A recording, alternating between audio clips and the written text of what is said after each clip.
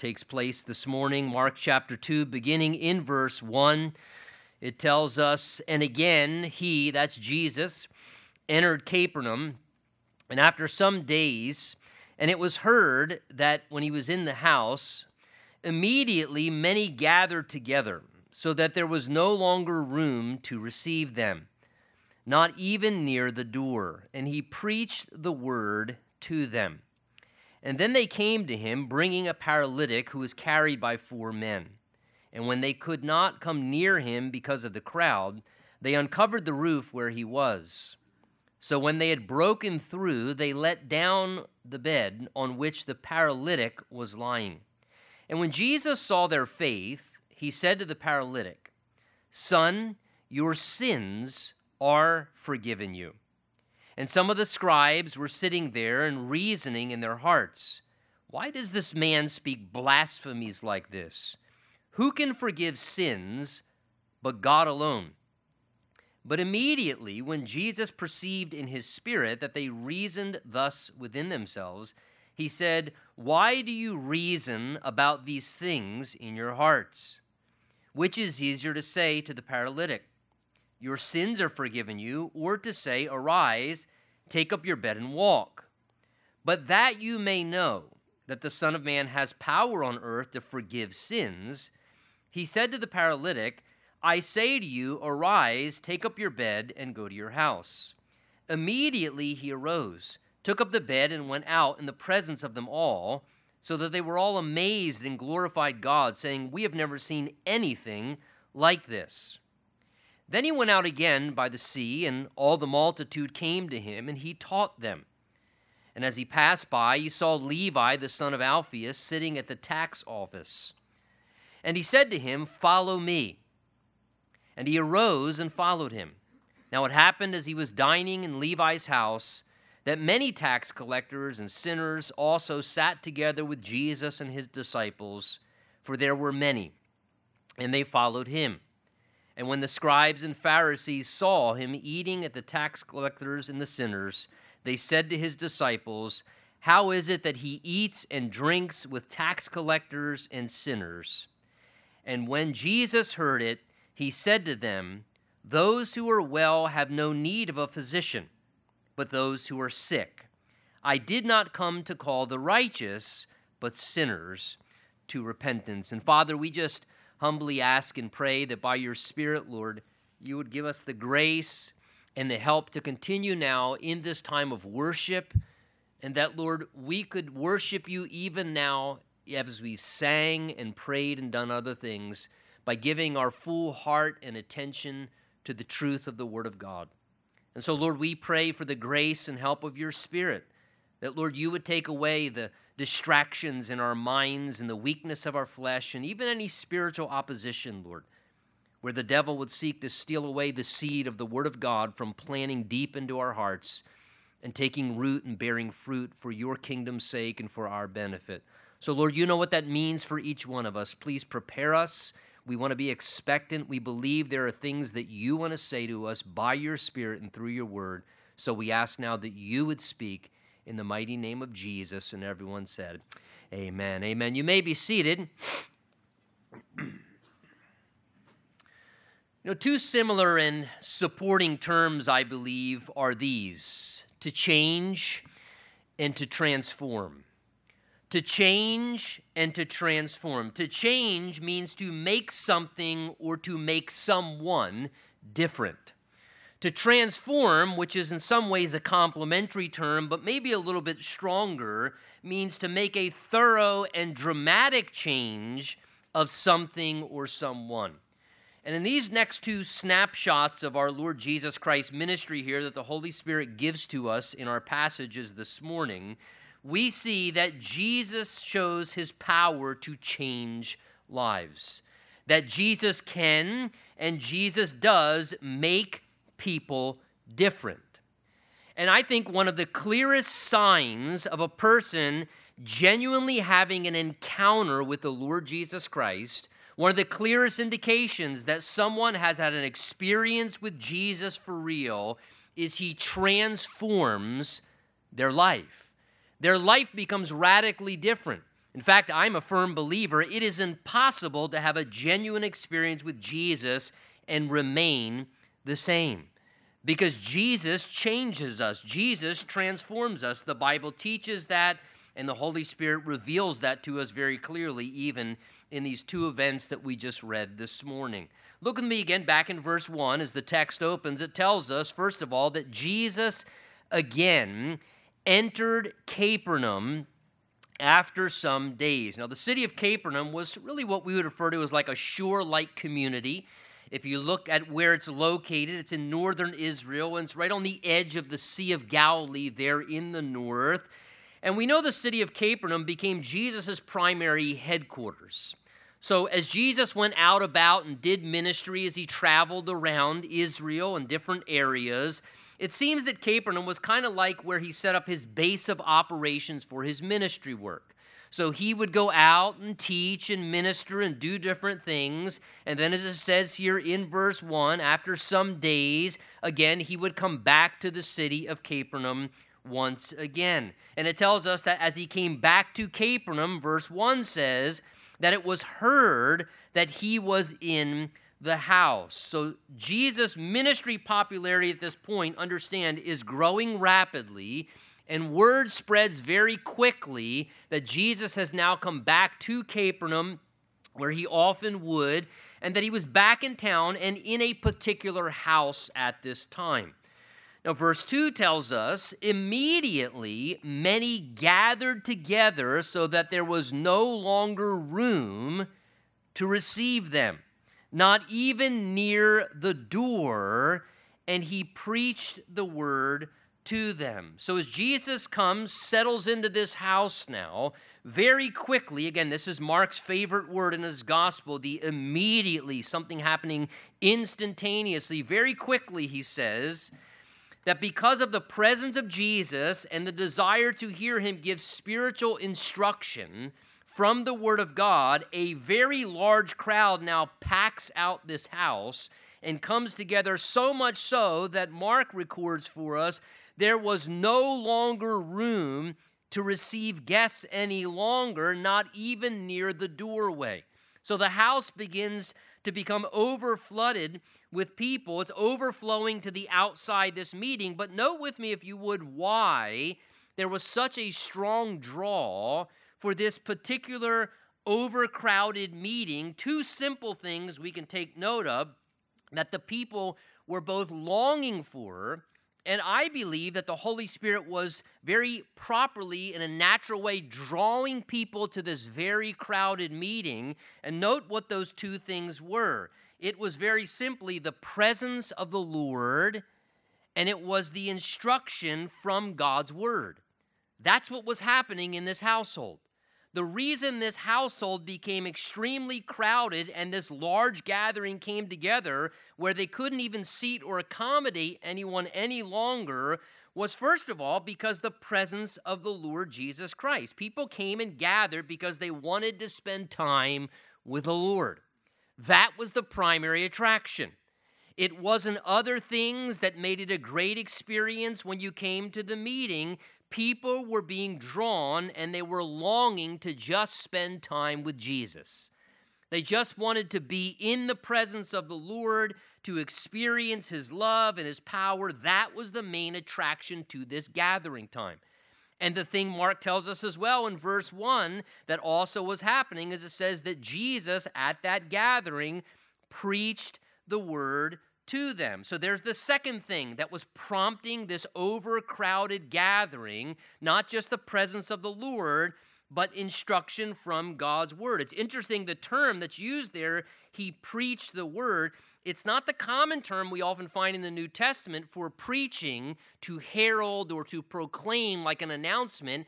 It's actually a term translated preach, but the Greek word that's used there often refers to utilizing common language to explain something. And the term word there that's used, it's the logos in the Greek, and that's reference to the written word of God. So what's being described here is Jesus was giving a Bible study. Jesus was using the logos, the written word of God, and he, in common, understandable language, was just explaining truths from the Word of God. He was giving spiritual instruction from the Scriptures, teaching people about God and about spiritual life. And look at this, how beautiful to see this example of ministry happening as God intends. This is the way God would operate a meeting. As the Holy Spirit is drawing people, they're being drawn because they want to spend time with the Lord and they want to receive instruction from the Word of God. And as Jesus is conducting a meeting, that's exactly what's happening. And look, I can't help but to say, by way of application, even as Jesus was directing that meeting, the last I read in my New Testament, the Bible tells us that Jesus is the head of the church, the chief shepherd and the overseer of our souls. And I can't help but to wonder if we're honoring the headship of Jesus and letting him direct his church, if that would not be the model of ministry that he desires for most. Is that what would draw people to gatherings, that if in a purest sense, what would cause people to overflow and pack out a gathering, it would simply be that the presence of the Lord himself and instruction from the Word of God and spiritual explanation from the Scriptures would be the primary drawing thing.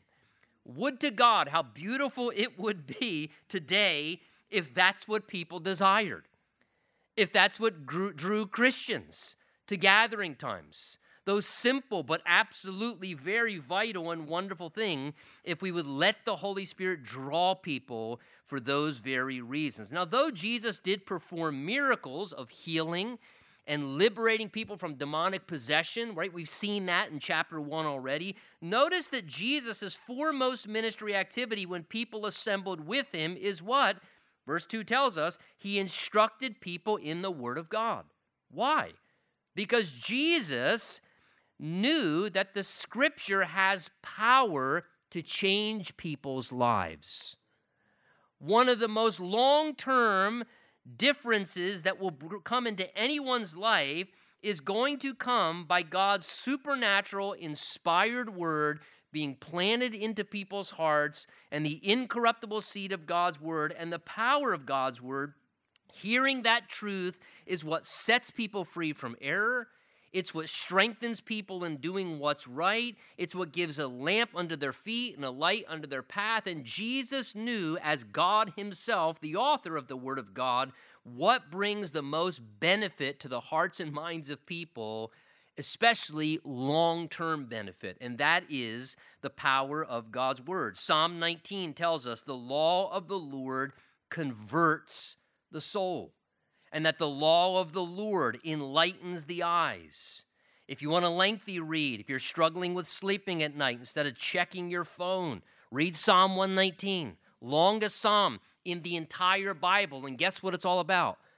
The Word of God, the value of God's Word, the benefit of God's Word, all the things that God's Word does to revive our hearts and give us wisdom and to kind of emphasize the importance of the Scriptures. 2 Timothy 3, of course, we know that's all Scripture given by inspiration of God and is profitable. That means beneficial, valuable. It brings a profitable thing in our souls. And he says profitable for doctrine, that's teaching, for reproof, that's to, in a sense, challenge me when my heart is wrong or my view is wrong or my behavior is wrong. It reproves me. And then it doesn't just tell me I'm wrong, also for correction. Once it shows me I'm wrong, it shows me how to make things right.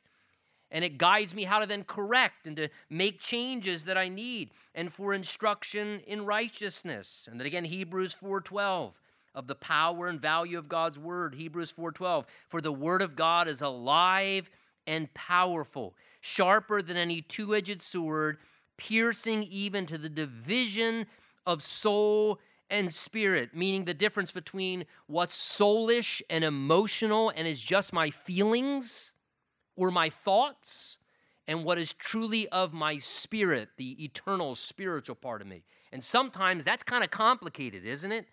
Sometimes we're dealing with thoughts or we have feelings and we're trying to distinguish, which is which here. Well, the Word of God, like a surgical sword, can go in and can help us to discern the difference. This is soulish, Tony. This is your emotions. These are your thoughts, but this is not what's true spiritually. And sometimes we need to be able to distinguish that so that we're not led by our thoughts or guided by our emotions, but that we're guided by the Spirit of the Lord, and the power of God's word is able to be a discerner, it says, of the thoughts and intents of our heart. So Jesus here, I love to see this picture as he's guiding this meeting. He realized the proclamation, the explanation and instruction from the word is what the people needed. Now watch what begins to unfold in this Bible study Jesus is leading now in this home. Verse 3, it says, "And then they came to him, bringing a paralytic who was carried by 4 men." So we're introduced now to this group of men who are greatly concerned for their friend because of his condition. But notice, they're not just greatly concerned for their friend, they're also very confident that Jesus has the power to do what? Change his life. They're very confident that if they can just get their friend connected to Jesus, that Jesus has the power to transform his condition.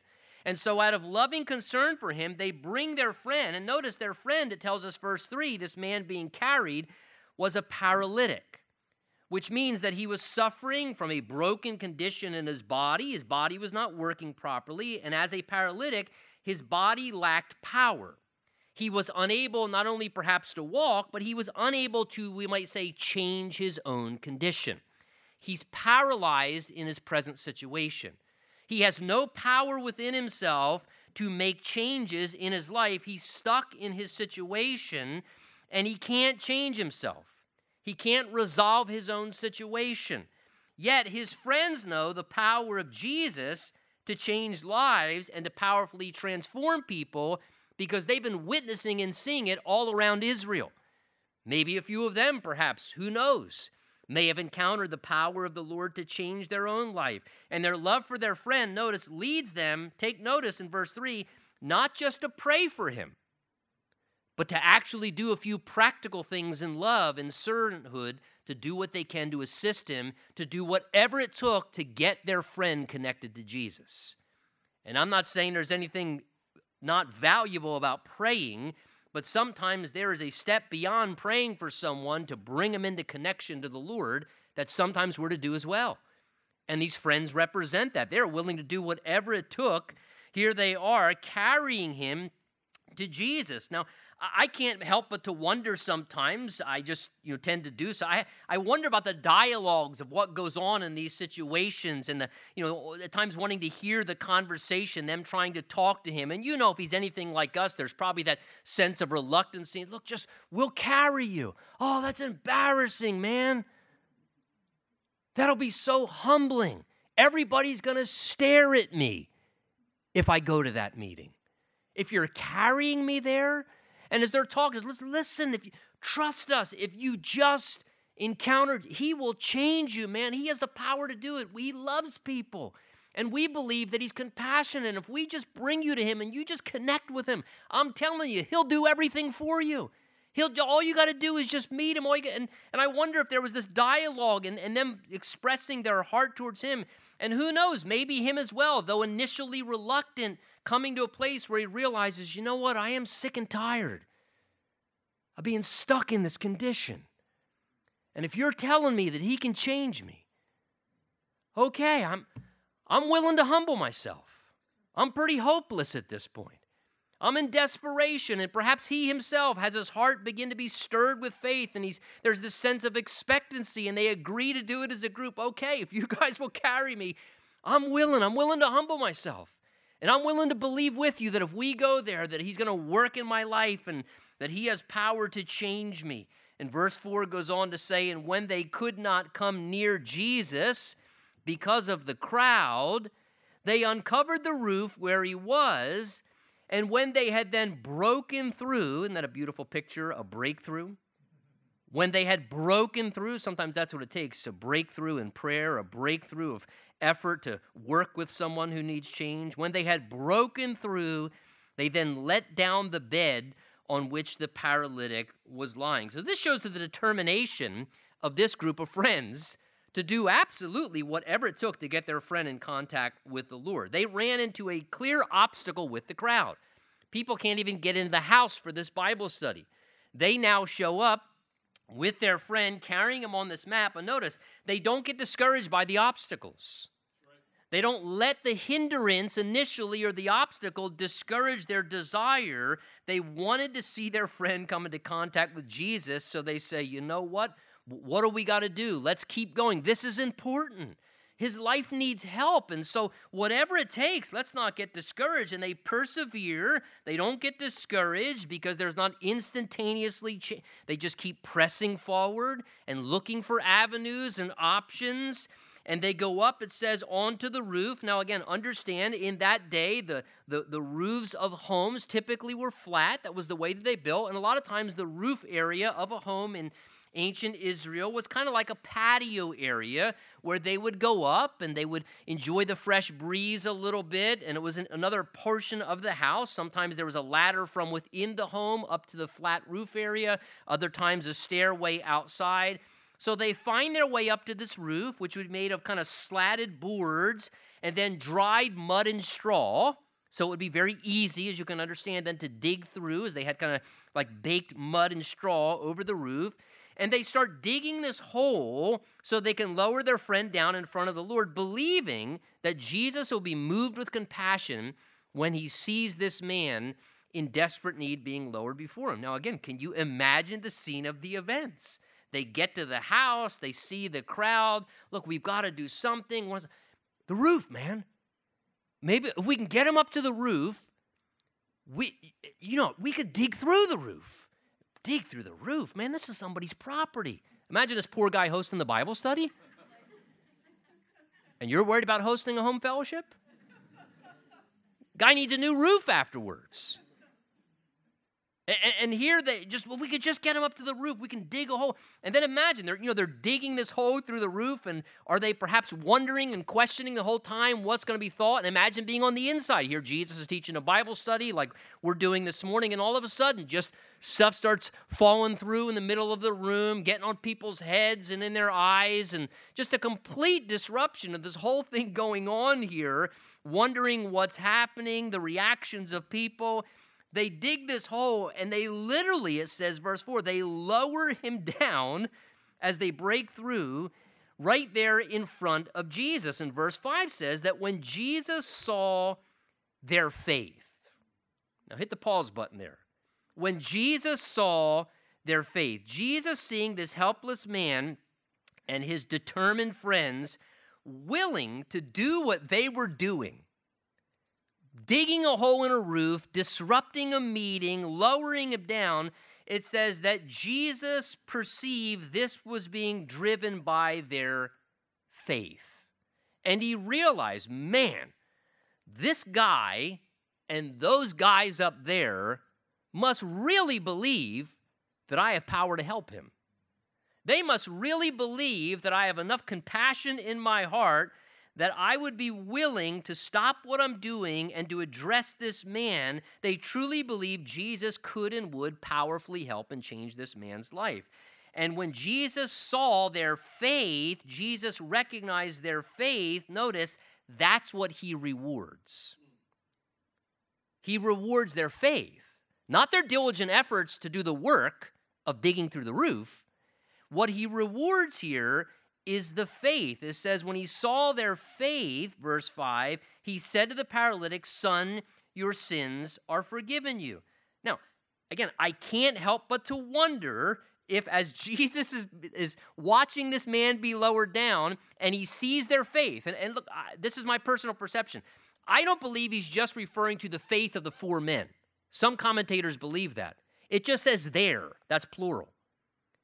I don't see Jesus rewarding the faith of other people and forgiving someone else's sins. What I see Jesus is saying, man, they've got a ton of faith, and wow, you've got a ton of faith because you let them bring you here humbly and were willing to subject yourself to this humbling experience and come here and be lowered in front of me not knowing what I'm going to say. So Jesus, I believe, sees the faith of the man as well, that he's expectant that Jesus is going to help him. And Jesus, notice, seeing their faith, brings about this interesting proclamation, son, your sins are forgiven you. Now, were the guys up above thinking, no, his legs, he's paralyzed, or he would have walked in? But Jesus knew of his physical health problem, but what was Jesus' greatest concern? His spiritual need.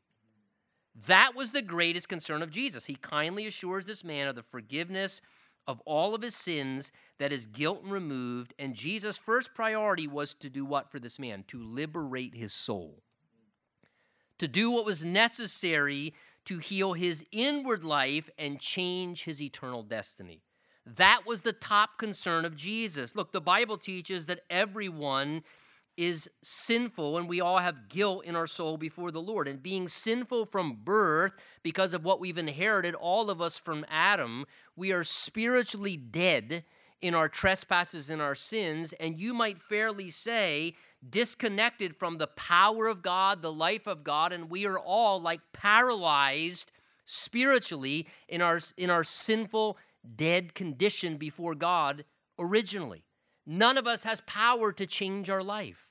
None of us have power to, in a sense, make ourselves right with God. We need help from outside of ourselves, from the Lord Jesus Christ himself, to not only have our sins forgiven, but to have our life changed and to receive the power of God, to be able to have a relationship with God, to be able to know God, to have eternal life. And that comes through an encounter and an experience with the Savior who is Jesus, right? The Bible tells us they were to call his name Jesus, for he shall save his people from their sins. And this is exactly what we see happening here. How wonderful, because of who Jesus is and what Jesus has accomplished in his sinless life, in his sacrificial death on the cross, taking punishment for our sins in our place, and his resurrection from the dead and his ascension back into heaven, that he alone, the Lord Jesus Christ, no man, no pastor, no priest, no human being, Jesus Christ alone can say with the authority of heaven, your sins are forgiven you. And let me say to you, I believe that's the greatest miracle in the story. That Jesus is able, as the Son of God, to say to any human being, I see your faith in me and that you're trusting me and you know what I can do for you as the Son of God and the Savior. And so I assure you, your sins are forgiven you. And look, even if no other earthly change happens in our life or nothing temporal changes in our present earthly existence, how wonderful to still know that it is well with our soul and to at least know our sins are forgiven us, that God's not angry at us, that God's not looking to punish us, that in fact God is for you and he has an eternal home and destiny awaiting you where then everything does become right that's all wrong here on this earth. And how wonderful that Jesus would speak into this man's soul and say such a thing as he says to all of us, your sins are forgiven you. Now verse 6 says some of the scribes who were sitting there, the other accounts tell us some Pharisees, other religious leaders were there as well, reasoning in their hearts. And they were saying, verse 7, why does this man speak blasphemies like this? Who can forgive sins but God alone? So some leaders from the established religious community are present, and notice they're greatly bothered by what Jesus has just done. It tells us in Mark's account here, the scribes were present. Those were those who meticulously hand-copied the scripture. No printing press in that day. Scribes would hand copy letter by letter, word by word, the scripture. So these men knew the content of the scriptures well, and though they didn't say it outwardly, the Bible tells us they were reasoning internally with criticism over what the Lord Jesus was doing. Look at it there in verse 7. Here's what they were internally being critical about. Why does this man speak blasphemies? Who can forgive sins but God alone? Now, they were correct theologically. They truly were. Only God alone, as I just said a moment ago, has the power to forgive sins. That's correct theologically. And it is important that we remember that people cannot absolve other people of the guilt of their sin. Sin is against God alone. David has said, against thee and thee only have I sinned and done this evil in thy sight. Our sins affect other people, but our sin, all of it, is directly against a holy, almighty God. the Creator who we stand accountable to. And so we're guilty before God, and we all deserve punishment from God as judge. So the only one who can forgive and has the right and authority to forgive sin is God himself. The Bible tells us in Isaiah 43, I alone, God declares, I alone will blot out your sins for my own sake and never think upon them again. So important to understand. No person can confer forgiveness by proxy to another person. That is horrible blasphemy in and of itself, and it is horrible theology. No person can confer forgiveness. Only God can forgive sin. They were right in that sense, understanding from Scripture, but yet the problem was they weren't believing that Jesus was who? God, right? That's why they're so angered. That's why they say here, what is this man doing, speaking blasphemies? He can't forgive sins. Only God can forgive sins. They see Jesus committing a capital crime, blasphemy against holy God, claiming that he has power to forgive sins. Now, the scribes, just like the Pharisees and priests, though religious leaders, they were blinded because of their devotion to a religious system and all of its rituals, and they were very ingrained in a system and traditions of religious worship, but they were so ingrained in their religious system, they refused to see the realities of who Jesus really was. This was the great problem. It tells us in John chapter 5 that Jesus said to them, the very works that I'm doing testify that the Father in heaven has sent me. And the Father who sent me has himself testified concerning me. You have never heard his voice, nor seen his form, nor does his word dwell in you. For you do not believe the one that he sent. You study the scriptures diligently, because you think that in them you have eternal life. These are the very scriptures that testify about me, yet you refuse to come to me that you may have life. Were they religious? Extremely. Extremely. They diligently read the Word of God. They diligently studied the scriptures. They did religious routines and rituals. But Jesus said, you're missing the point behind the page. In fact, more, he's saying you're missing the person behind the page. You're missing to see that that whole book talks about me and that you refuse to come to me and see me as God. The reason Jesus could pronounce your sins are forgiven to you, we know, is because Jesus was God. This is Jesus showing that he's God and that he alone has the power to forgive sins. Now look at verse 8. But immediately when Jesus perceived in his spirit that they reasoned this way within themselves, he then said to them, why do you reason about these things in your hearts? Notice, Jesus didn't need to hear them say these things out loud. Jesus could see what was transpiring inside of their hearts, and truthfully, what people say out loud or what people do outwardly is really not the primary concern of Jesus, because Jesus sees what's going on inside of people's hearts. And Jesus knows what's true about every one of us because he knows what's happening inside of our hearts, and that is what is most accurate of our condition.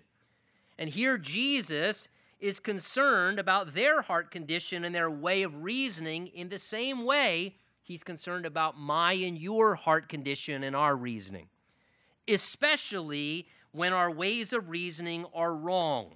That is, if we're confused, or if we're blinded, or if we're deceived spiritually, or in any other way. Jesus wants to address our wrong reasoning. And verse 9, he goes on to say, which is easier to say to this paralytic, your sins are forgiven you, or to say, arise, take up your bed and walk.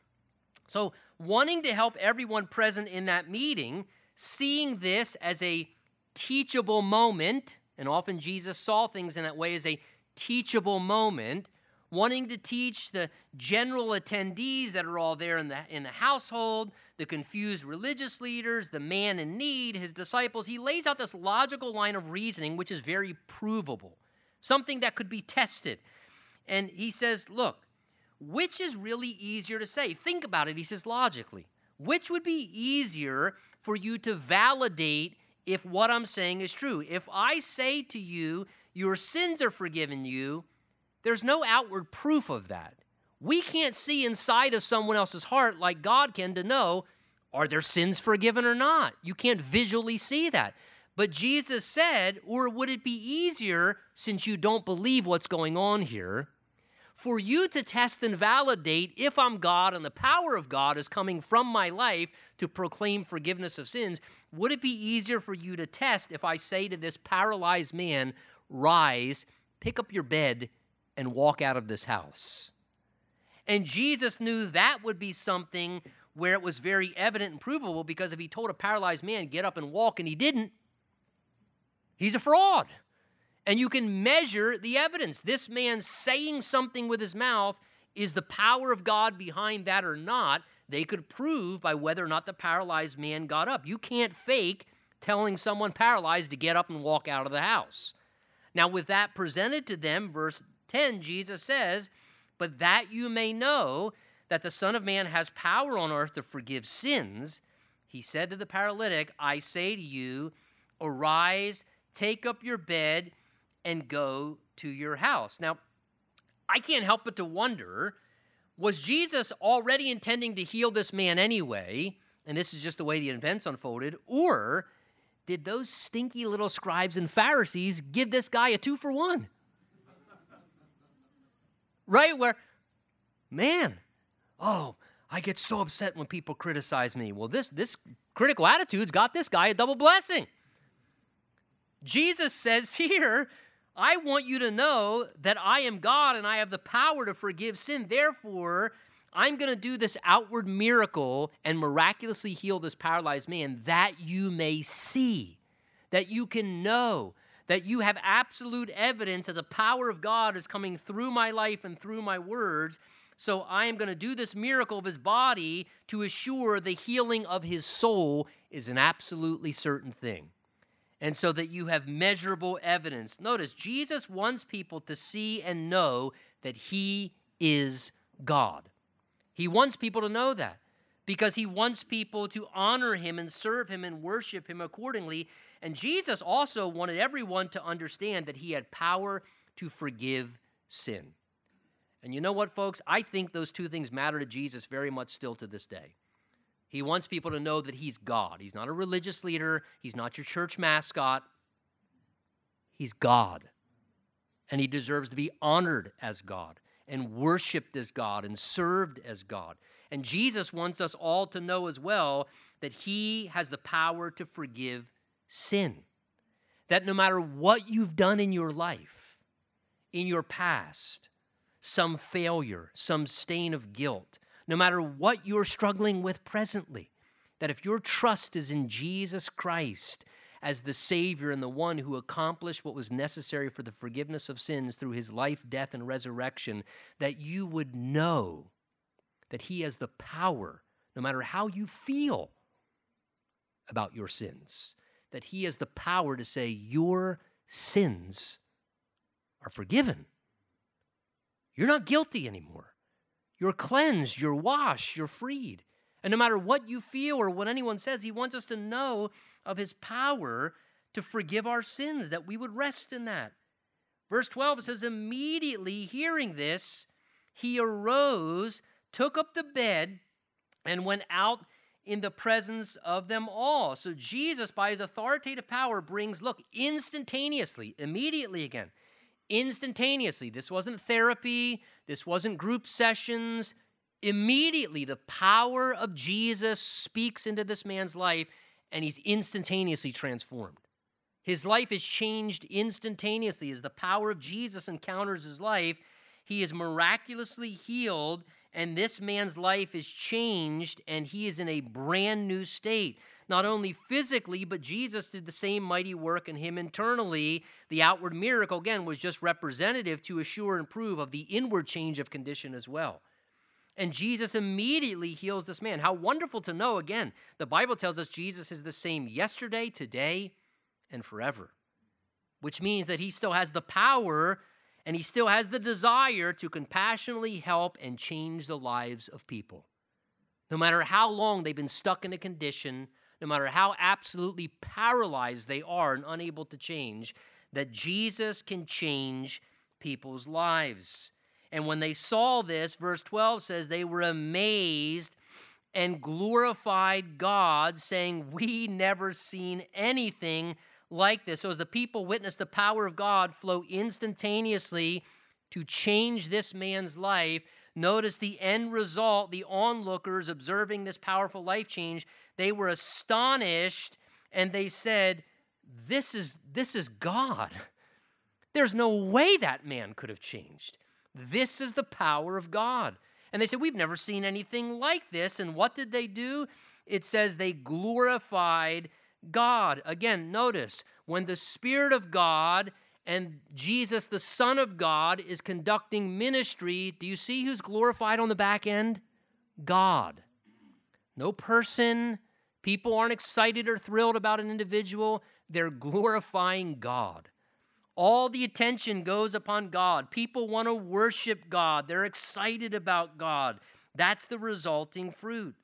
Verse 13 says, and then Jesus went out again by the sea, and all the multitudes came to him. And you know by now, what did he do when the multitudes came? He taught them. He taught them. Again, Jesus seeks to use his primary time with people, teaching and instructing them things that were important for them to know. Chapter 10 of Mark's gospel is going to tell us this. Again, the crowds of people came to Jesus, and as was his custom, he taught them. Again, the Bible reveals this was the custom. This was the pattern of an all-knowing God showing us the valuable way to minister, as was his custom. Jesus taught the people because, again, he knew that was their deepest need, that they would hear the voice of the Lord, that they would know the truth of God. And look, the voice of the Lord is heard through the word of the Lord or through the word of God. And Jesus' voice is powerful. The voice of the Lord, when a person hears it, is life-changing. It's a powerful influence. That's what this next event shows to us, the powerful voice of the Lord. Look at verse 14. As Jesus passed by, he saw Levi, the son of Alphaeus, sitting at the tax office, and he said to him, follow me. So Jesus sees this man. Again, remember, he can look into people's hearts. He knows everything about him, and now he calls this man to become his follower. Verse 14 here tells us that his name was Levi. He's also referred to in another gospel as Matthew, meaning the writer of Matthew's gospel. But here he's referred to as Levi. Very likely, Matthew was his first name, and he's likely referred to here as Levi, indicating his connection to the tribe of Levi. Very, very likely, because Matthew's gospel, who I believe is also referred to as Levi, has more references to the Old Testament scriptures and Old Testament Mosaic law than any of the other gospels. Now, this makes a lot of sense. This is probably Matthew, the gospel writer, who's potentially likely from the tribe of Levi, which, remember, was the chosen tribe from Israel to do what? Be the workers in the house of God. It's the tribe from which the priests came from. So very likely Matthew or Levi had a religious upbringing and was being trained to be a temple worker or maybe even a priest, but became disillusioned by all the hypocrisy that he saw in the present established religious system. And maybe because of that hypocrisy he saw, he turned as far away from his spiritual heritage as he possibly could. And he took on the most carnal life that he possibly could imagine. That's what the Bible tells us here. And when it tells us in verse 14, he was a tax collector working at the tax office. Again, tax collectors were greatly despised in the nation of Israel. They were hated because they were seen as crooks and traitors. The Roman government had conquered Israel and were oppressing the Jews and imposing heavy taxation upon them. Tax collectors were the enforcers of those who would gather the tax money from the Jewish people in that day. You would bid for the job of being a tax collector at the tax office because it was a very lucrative opportunity. The way it worked was simply this. There was a set quota known to you as the tax collector, but not known to the common people, that you were to collect in taxes, a quota for the Roman government. Anything you could deceive, rob, destroy, kill, and murderously suck out of the life of the people by adding your commission on, when you with a Roman soldier behind you enforced taxation upon them, that was how you made your money as a tax collector. So if you really were supposed to collect $5 from each person, if you could get 7, 10, 12, 20, whatever it was, you get the idea. Whatever they could deceive people into giving greedily and lucratively, trying to line their pockets, that was how a tax collector made their money. Now, because of this, not only that they represented the Roman Empire, but because they were known. I mean, it was a known occupation of crooks and swindlers and those who just would abuse and take advantage of people for their own selfish gain, known to be greedy and corrupt. They were perceived, you have to get the picture in your mind, tax collectors were perceived as the lowlifes in society. People disdained them. They hated them because of what they did and represented. Now, it tells us there, verse 14, Jesus passed by and he saw Levi, son of Alphaeus, sitting there as a tax collector. So Jesus sees this man, picture this, he sees this man wasting his life in absolute selfishness. He sees this man squandering his life, dishonoring God, maybe at this point hating God and hating people. And Jesus, seeing him in his history and his condition, graciously decides to turn his whole life around. And Jesus looks at him and says, "You're an absolute loser. Everyone thinks you're a loser. Perfect. I'm going to choose you to follow me and be one of my laborers." You want to talk about radical grace? Jesus says, "I'll take you in that condition. And I'll turn your whole life around, and I'm actually going to do something marvelous with it." And he puts forth this call on this man's life, and he says two words with great authority. Look at him there. He says to him very simply, "Follow me." Two words, follow me. But the power and authority of the voice of Jesus, follow means that you allow someone else to lead. Follow means you're not in control anymore. Follow means you don't direct your own life. Follow means you're in charge. Wherever you go, I'll let you take the lead. Whatever you want to do, I'm going to stay close enough to you to let you be in complete control to direct where I'm going. That's what it means to follow. And Jesus said, "Follow me." He didn't say follow a religious system. He didn't say follow the local priest, follow the local scribe. Jesus said, "Follow me." That's all I want you to do. I don't want you to follow a religious system. I just want you to follow me, to just let me lead your life and guide your life and direct your life. And look at this man's response in verse 14. It says he arose and followed him. The other gospel accounts tell us that Levi, it says this, left all and followed Jesus. He heard those two words of Jesus, and it so powerfully worked in his life with a receptive heart desiring change, because you know he was miserable.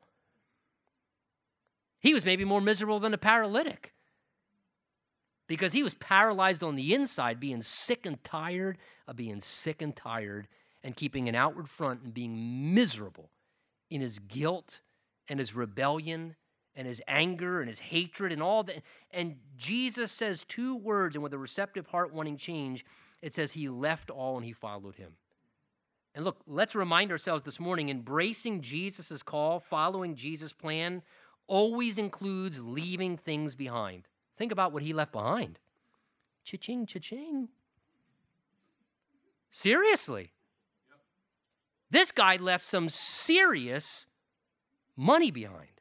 He left power behind. He left influence behind. He left his ability to govern and direct his whole life behind.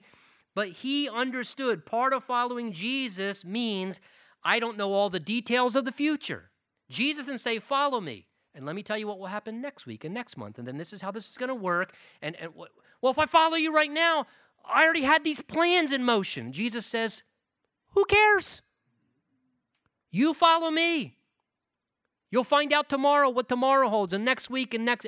And he had to set aside his desires, his plans, his ambitions. He had to surrender, in a sense, all that he had, willing to choose to surrender to follow Jesus. And I tell you, folks, that will always be a part of following Jesus. if you truly want to follow Jesus.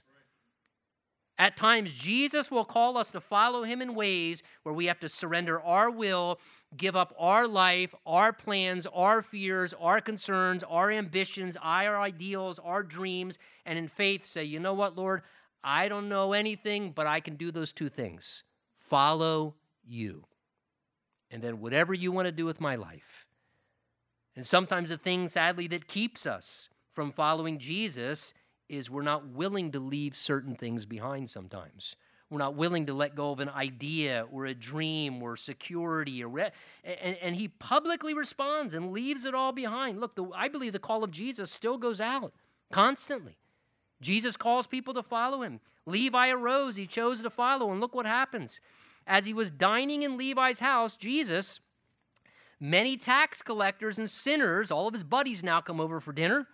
They sat together with Jesus and his disciples, for there were many, and now they followed him. So Levi's changed life does what? Has a ripple effect upon other people's lives being changed. This is how people often follow Jesus, one life at a time. Levi says, I want to throw a feast to honor you, Lord, and I'm going to invite all my buddies over. I know lots of scumbags, just like me. And he invites them over, and they spend time with Jesus. And it says that one by one, they decide to follow him. And when the scribes and the Pharisees, here's our religious leaders again. Remember, the Pharisees were the strict adherents to the traditions of the Mishnah and the Talmud, the oral traditions of the law. I mean, they were strict adherents. They abandoned anyone who didn't participate in things that they did. They saw Jesus. Now he's eating with tax collectors and sinners, these ungodly people. And they said to his disciples, how is it that he eats with tax collectors and sinners? Now, again, I'm not from that portion, but I almost have that like Valley Girl voice. Oh my gosh. I can't believe who he's hanging out with. Doesn't he know? I thought he was spiritual. Thought he was godly. Right? But Jesus knew these people needed him. And it's just their critical spirit that's getting in their way. Because look how Jesus answers, verse 17. Our text concludes saying, when Jesus heard, he said to them, those who are well have no need of a physician, but those who are sick. I did not come to call the righteous, but sinners to repentance. So Jesus, becoming aware of his disciples being challenged over what he's doing, he hears them criticizing his workers, his disciples, and he decides, I'm going to have to address this myself. And he interjects to clarify what matters to God's heart, and that is this, that healthy people, he says, just like physically, healthy people don't need physicians. It's the sick people that need physicians. And he now pictures himself like a great physician spiritually, and he pictures humanity like unhealthy patients. And as the physician, Jesus wants to help people whose lives are sick and struggling and are damaged and need healing and restoration. And he likens people to patients. And he says those who are well, they're not the ones who need a physician. And I think when he likens it, those who are well, you might say spiritually, are people who think that their lives are fine. People who don't see their spiritual condition. They're self-righteous. They don't think they have an issue. They're like the sick patient who's denying that they're ill. Or they're the person perhaps who maybe they've already been made well. But Jesus says, that's not who I came to help. Those who are either well, literally, spiritually, they've become well in their soul, or those who are just so self-righteous, like you religious leaders and all you self-righteous folks who don't think that you need help spiritually. He says, that's not who I came to help. In fact, he would say, I can't help people in that condition because they're too proud. They're too arrogant. But Jesus says, I've come to help those who know that they're sinful. I didn't come to call righteous people who think everything's all right. I came to call people who know that they're sinners, who know that they're broken, who know that they have a need in their life. And he said, I came to call them to change, to repentance, he says, to change lives. And how wonderful that Jesus has that heart for people, coming to offer his power to help people become different. You know, it's often been said before, what an incredible and rare physician Jesus is. Think about it. He knows every patient perfectly, all our issues. And no matter how bad we are, he can heal any person's condition completely.